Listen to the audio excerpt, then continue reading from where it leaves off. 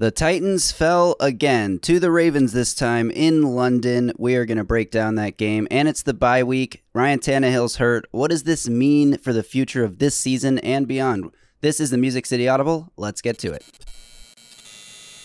We the ones they talking about.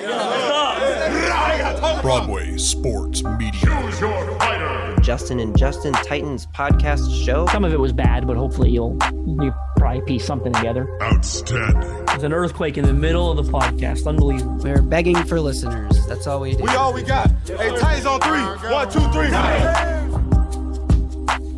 Welcome, everyone, to another episode of the Music City Audible podcast presented by Broadway Sports Media in partnership with 440 Sports. I'm Justin Graver. With me, as always, is Justin Mello. And Justin, I'm coming to you in a hotel room from Houston. I am on the road for work covering the ALCS. Texas Rangers up 2-0. That's my team, so pretty cool.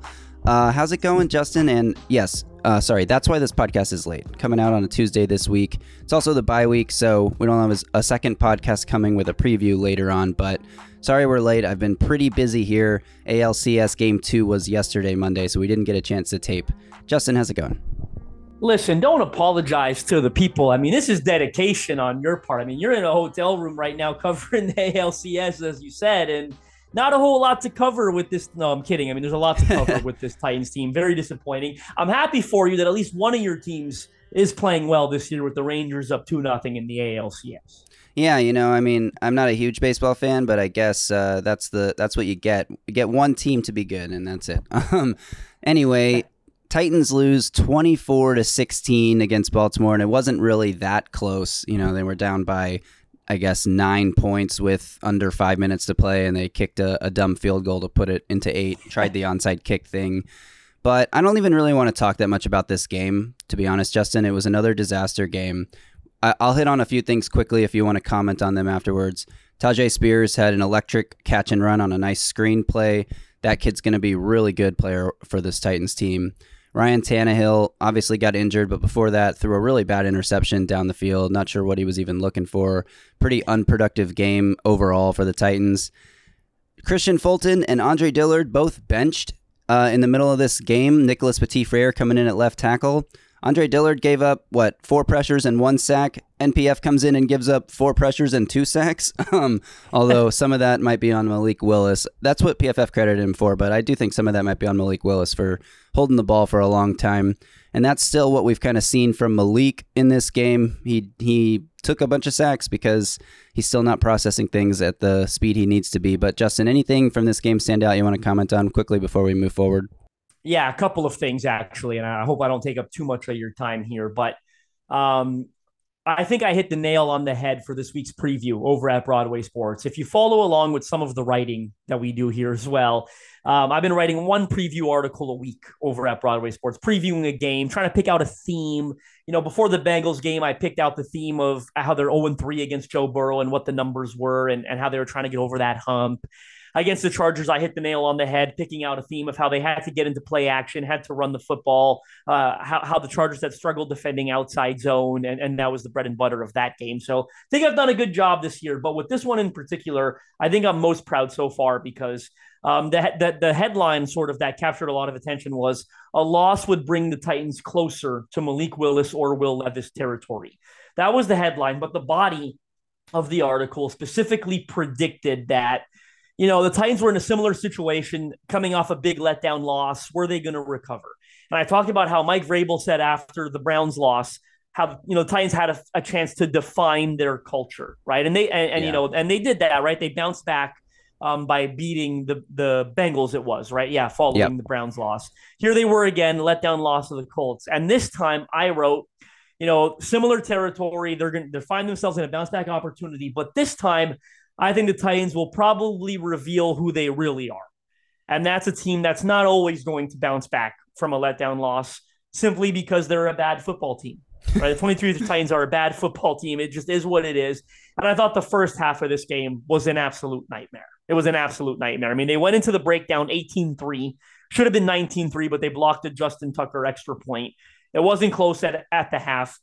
You look at some of the sequences in this first half, and to me, again, it just summarized who the Titans are. At one point, they bring in Nicholas Petit-Frere. He hadn't replaced Andre Dillard yet, by the way. Right. They bring him in for a jumbo package on a Derrick Henry Wildcat. Okay? Henry rumbles off for 15 yards. What happens? It gets called back for a Petit-Frere illegal formation penalty. Okay? On the ensuing play, that puts him into a 3rd and long instead of moving the chains, a first down explosive run, right? So 3rd and long, incomplete pass, predictably punt the ball, 70-yard punt return for the Ravens. Yeah. So a legal formation penalty wipes out a huge gain, 3rd and long, incomplete. Special teams gives up a 70-yard punt return, which, by the way, I bet Paul Kuharsky can't wait to ask Craig Aukerman about when they get a chance to talk to the Titans again about that game. So, and then minutes later, the Ravens are punting at the end of the first half. They're just, the half is over. I had essentially got up and started to walk away. Titans got Kyle Phillips back there, which, by the way, is a huge error on Mike Vrabel's part. Very unlike Mike Vrabel to botch an in-game situation like this. But he did botch it by putting Kyle Phillips back there. There was like 3 seconds left on the clock. You're not going to make anything positive happen, right? Even if they got the, what are they going to do? Take a knee. Right. Yeah. So there's no point in having a punt returner back there. Everyone should sell out to try to block the punt, right? That's your last opportunity to make a game-changing play. You block the punt, return it for a touchdown. That's the only chance you have. Of course, chances of that are slim to none. It's still your best bet, right? Don't even have one back there. Well, he has Kyle Phillips back there. That's a mistake. And not to absolve Kyle Phillips of blame, because guess what? He's got to catch the friggin' punt every time he's back there. That's the job, right? What does he do? He botches the punt. The Ravens recover it, hit a field goal to end the half as time expires. Just an embarrassing, a comical blunder of errors throughout this first half that summarizes Titans football. It got better in the second half. They outscored the Ravens 10-0 in the third quarter, gave you false hope that they were potentially going to mount a comeback. That include, I think, after the Derrick Henry touchdown run, they end up getting an interception from off Lamar Jackson with Sean Murphy bunting. Really good heads-up play. Looks like miscommunication between Jackson and the receiver, but he makes a great interception near the sideline, taps his feet inbounds, comes down with it, has the Titans in great field position. I believe that's when they settled for a field goal on that ensuing drive.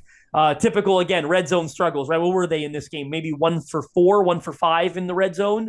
The year-long struggles continue. They settled for 3 Nick Folk field goals, all 3 of which I believe were under 40 yards, which means they were in pretty damn good field position every single time. 1 for 4. 1 for 4, I was right. So the 3 Nick Folk field goals, I believe, were all as a result of drives where they were in the red zone. So, again, they've been horrible in the red zone this year, continued here. And then, as you said, putting the nail in the coffin was the Ryan Tannehill interception where he severely underthrew, I believe it was Chigakonkwo on a deep ball attempt, easily intercepted. That ended the comeback efforts right then and there. I don't even think Tannehill should have been in the game at that point. He was severely limping from the ankle injury, and then it's not like he re-aggravated it later. Like, they removed him. He was carted off the field eventually without anything else happening. Like, he shouldn't have been in the game at that point. You can, maybe absolve him of some blame because he shouldn't have been playing when he threw that, under ball interception. But 2-4, entering the bye week, not in a good place, not where you want to be. You got questions regarding the health status of your quarterback, which I think you and I are about to get into and should be the theme of this episode. But I hit the nail on the head. They were not going to experience a bounce back win here. It was another letdown. This is who they are. They're 2-4. They're not a good football team. So really quickly before we get into it, let's just continue the parallels from the 2019 season. It was week 6, 2019, Titans about to become 2-4 when they benched Marcus Mariota and inserted Ryan Tannehill. Well, this wasn't exactly a benching this season because Tannehill obviously got hurt. But what are the chances that this is the week he gets hurt and the backup quarterback is inserted? And Malik Willis didn't necessarily look better than Tannehill, but if you look at his yards per drive and stuff, purely because of the long Tajay Spears catch and run that Malik Willis didn't really do anything on, except, a tiny bit of credit because he gave him a nice screen ball, but every starting quarterback should be able to do that. So he didn't necessarily look better, but whatever. He got the offense down in scoring position there late. Not enough, of course.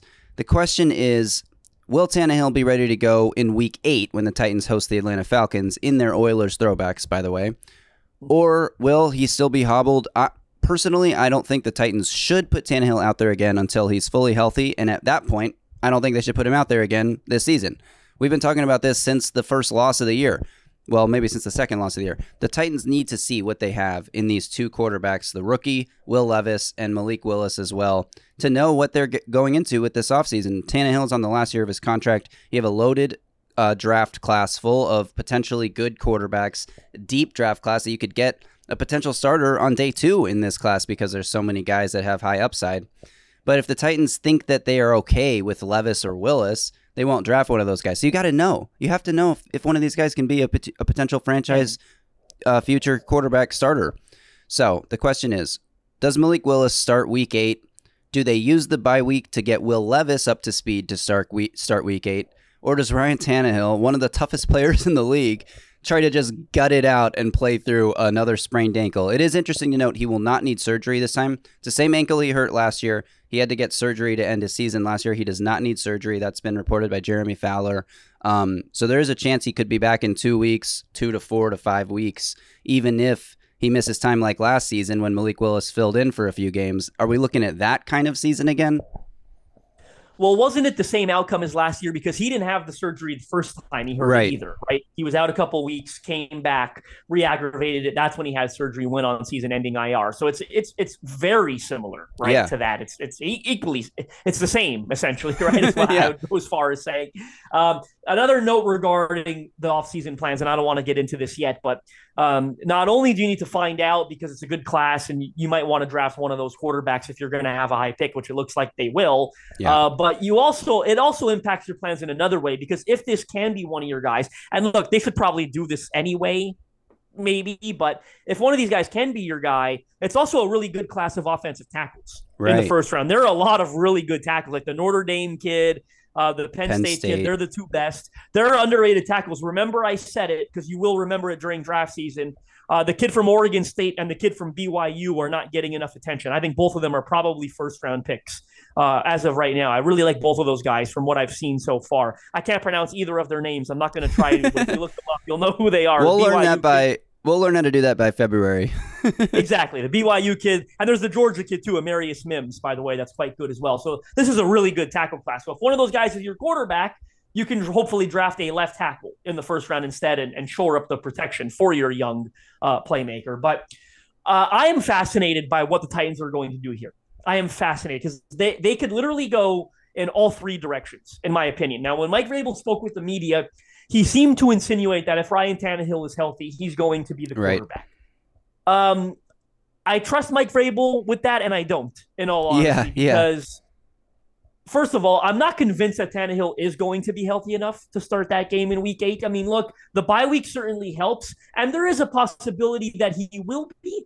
But I think it's going to take longer than what they've got. 14, 15 days, right, in between games. Like I don't know that's going to be long enough. As you said, he's very tough, so I could see a scenario where he toughs it out.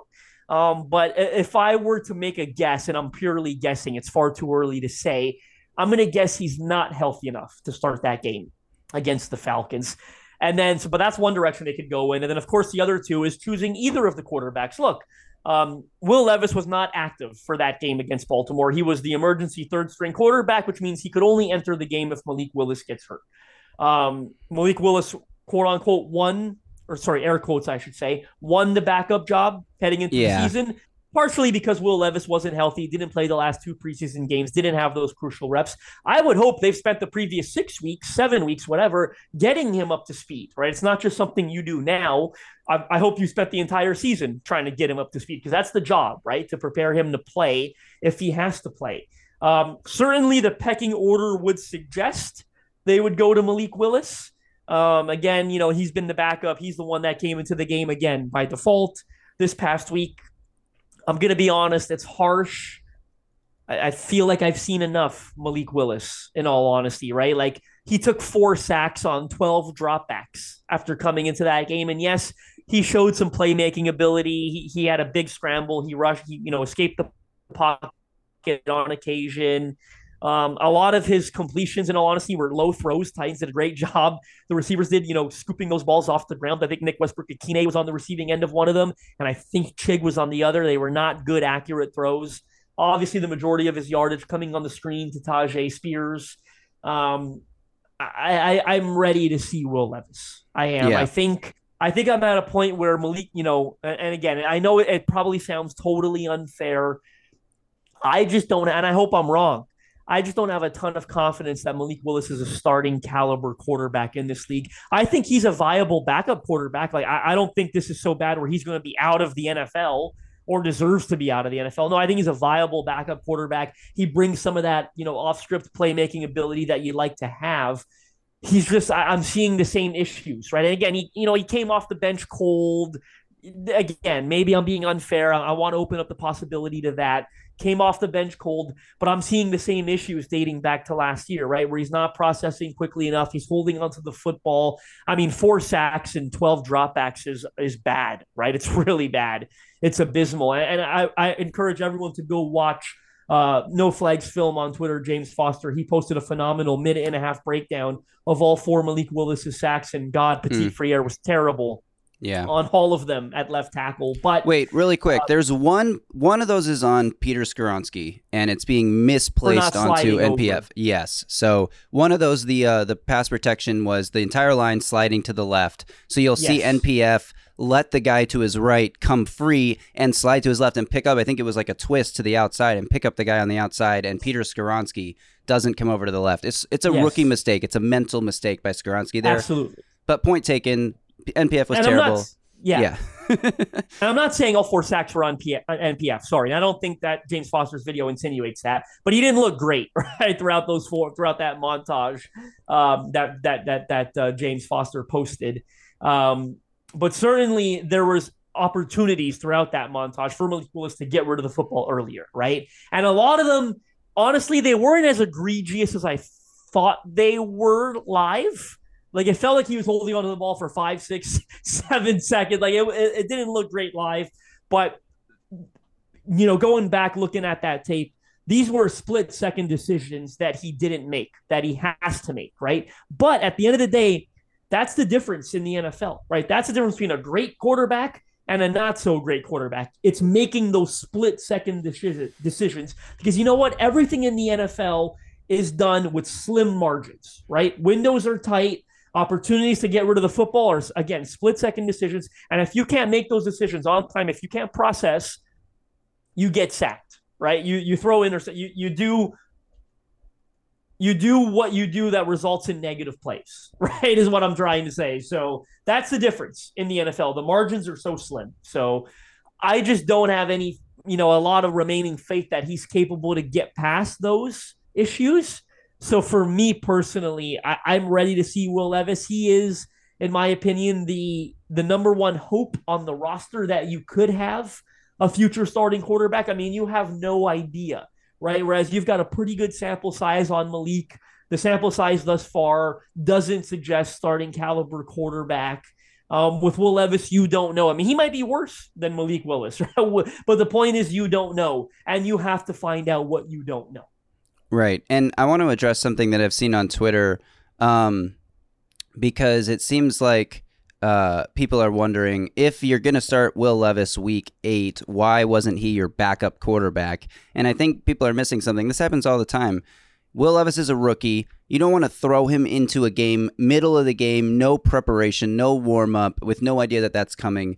Malik Willis has at least been in these situations before. He's had a few starts under his belt and a few games where he had to come in relief under his belt. So he's done this a few times. He's your best option middle of the game to insert. That doesn't necessarily mean he's your best option to start, especially if you have a whole extra week with this bye coming up to prepare Will Levis to start. So I'm totally on the same page with you.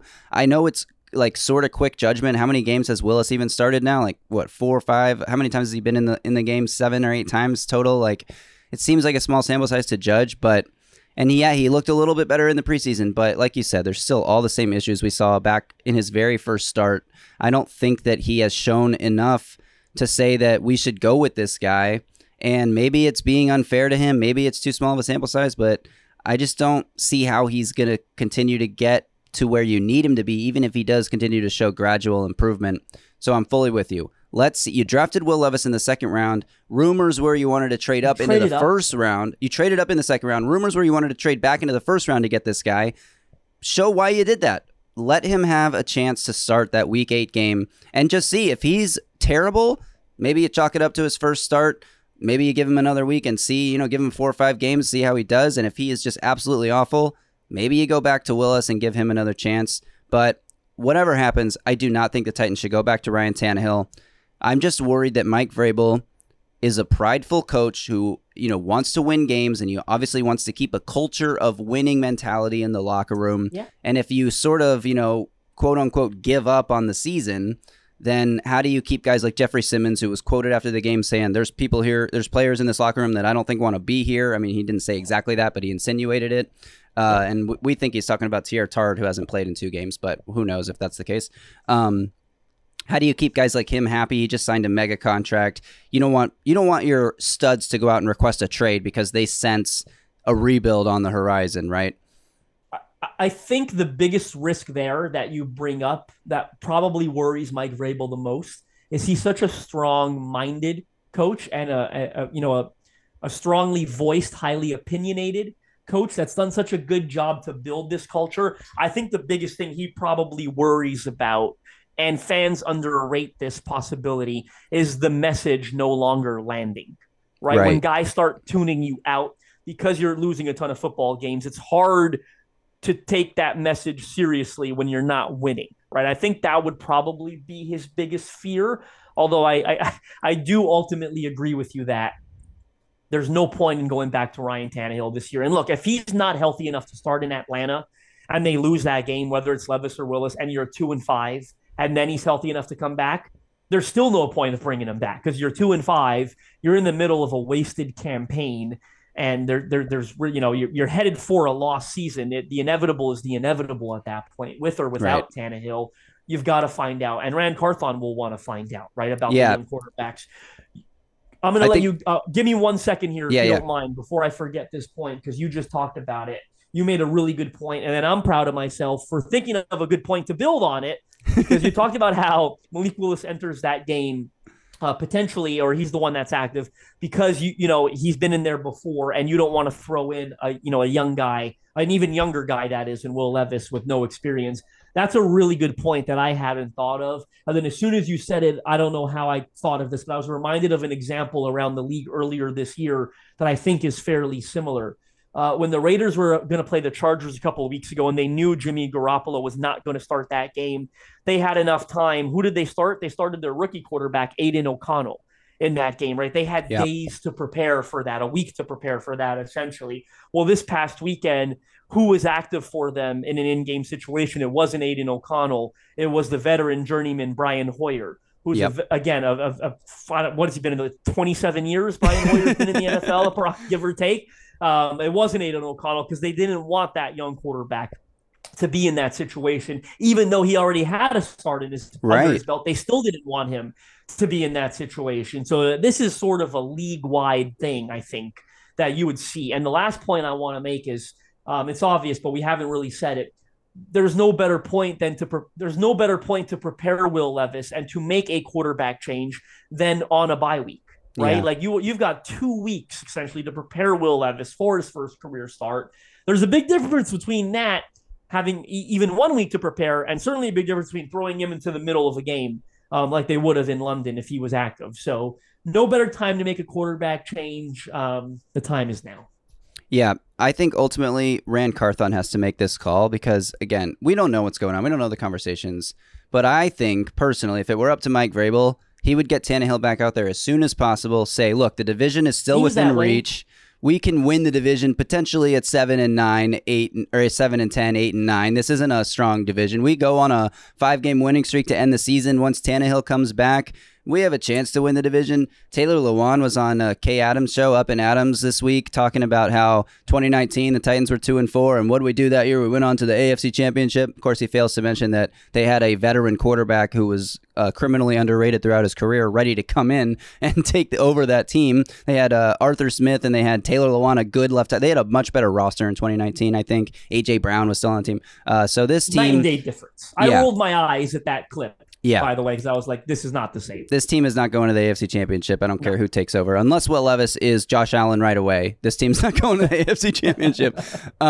So, yeah, I think, Lewan also made a good point on that, though, that some of the struggles this team is seeing. There's a lot of new faces, a lot of guys gelling. There's been a lot of roster turnover this year. It's hard to just get all those guys together and be a winning team right away. And I think maybe personally, I underrated that coming into the season, putting out a YouTube video saying the Titans will win the AFC South. Like, I didn't realize the Titans were bad. I wouldn't have made that video if I realized how bad they were. So yeah, hopefully the Titans do make the changes we want to see as fans and give us the information we need and that they need going into the offseason. But I want to close out this pod with a prediction. Who starts week 8? Not who you think should, who you think does. Wow, that's so hard. I'll go first. I say Malik Willis starts. I want to see Will Levis so bad, but I think they're going to put Malik Willis back out there week 8. Yeah. I'm going to go Ryan Tannehill. I don't feel good about any of the predictions, right? I don't, in all honesty. None of them. It's a 33% chance each way, the way I see it right now. And I know I said I don't think he's going to be healthy enough, and my gut says he won't. But based on Vrabel's comments and Tannehill's history of gutting it out, having the bye week, 2-4, I think you said it. They don't view this year as a lost year yet. They are not there, right? And at 2-4, it's not. If you're a good football team in this division, you could get back into the thick of it, right? I just don't think they're a good football team that could get back into it. I just don't. But theoretically speaking, it's not, right? And Vrabel said, by the way, the other day, and this surprised me, that last time they were 2-4, that he spent a lot of time reading all of the negative social media comments, even to his team, when they were 2-4 and they went on to the AFC Championship game. And look, it's his job. He has to believe that they're capable of doing that, right? That's the job. So, and it's his job to try to get them there and prepare them to get there, right? So I lean towards Ryan Tannehill gutting it out, but I wish you never asked the question because I don't feel good about it. 33.3% chance the way I see it. I've got no clue. Yeah, well, we will see. The YouTube channel is going to be a little quiet this week. As I mentioned, I'm on the road, don't have a whole lot of time to make the videos I would love to make usually. But we will be back next week, probably later in the week, to preview the Week 8 game against the Falcons. So we'll be back for that one. That'll be probably the next video and pod that gets posted. But thank you all for watching and listening to this one. Make sure you're subscribed to the channel, the Music City Audible. And we'll be back when I said we'll be back. Follow Justin on Twitter at JustinM_NFL. Follow me at Titans Film Room. Until next time, y'all stay safe out there and tighten up.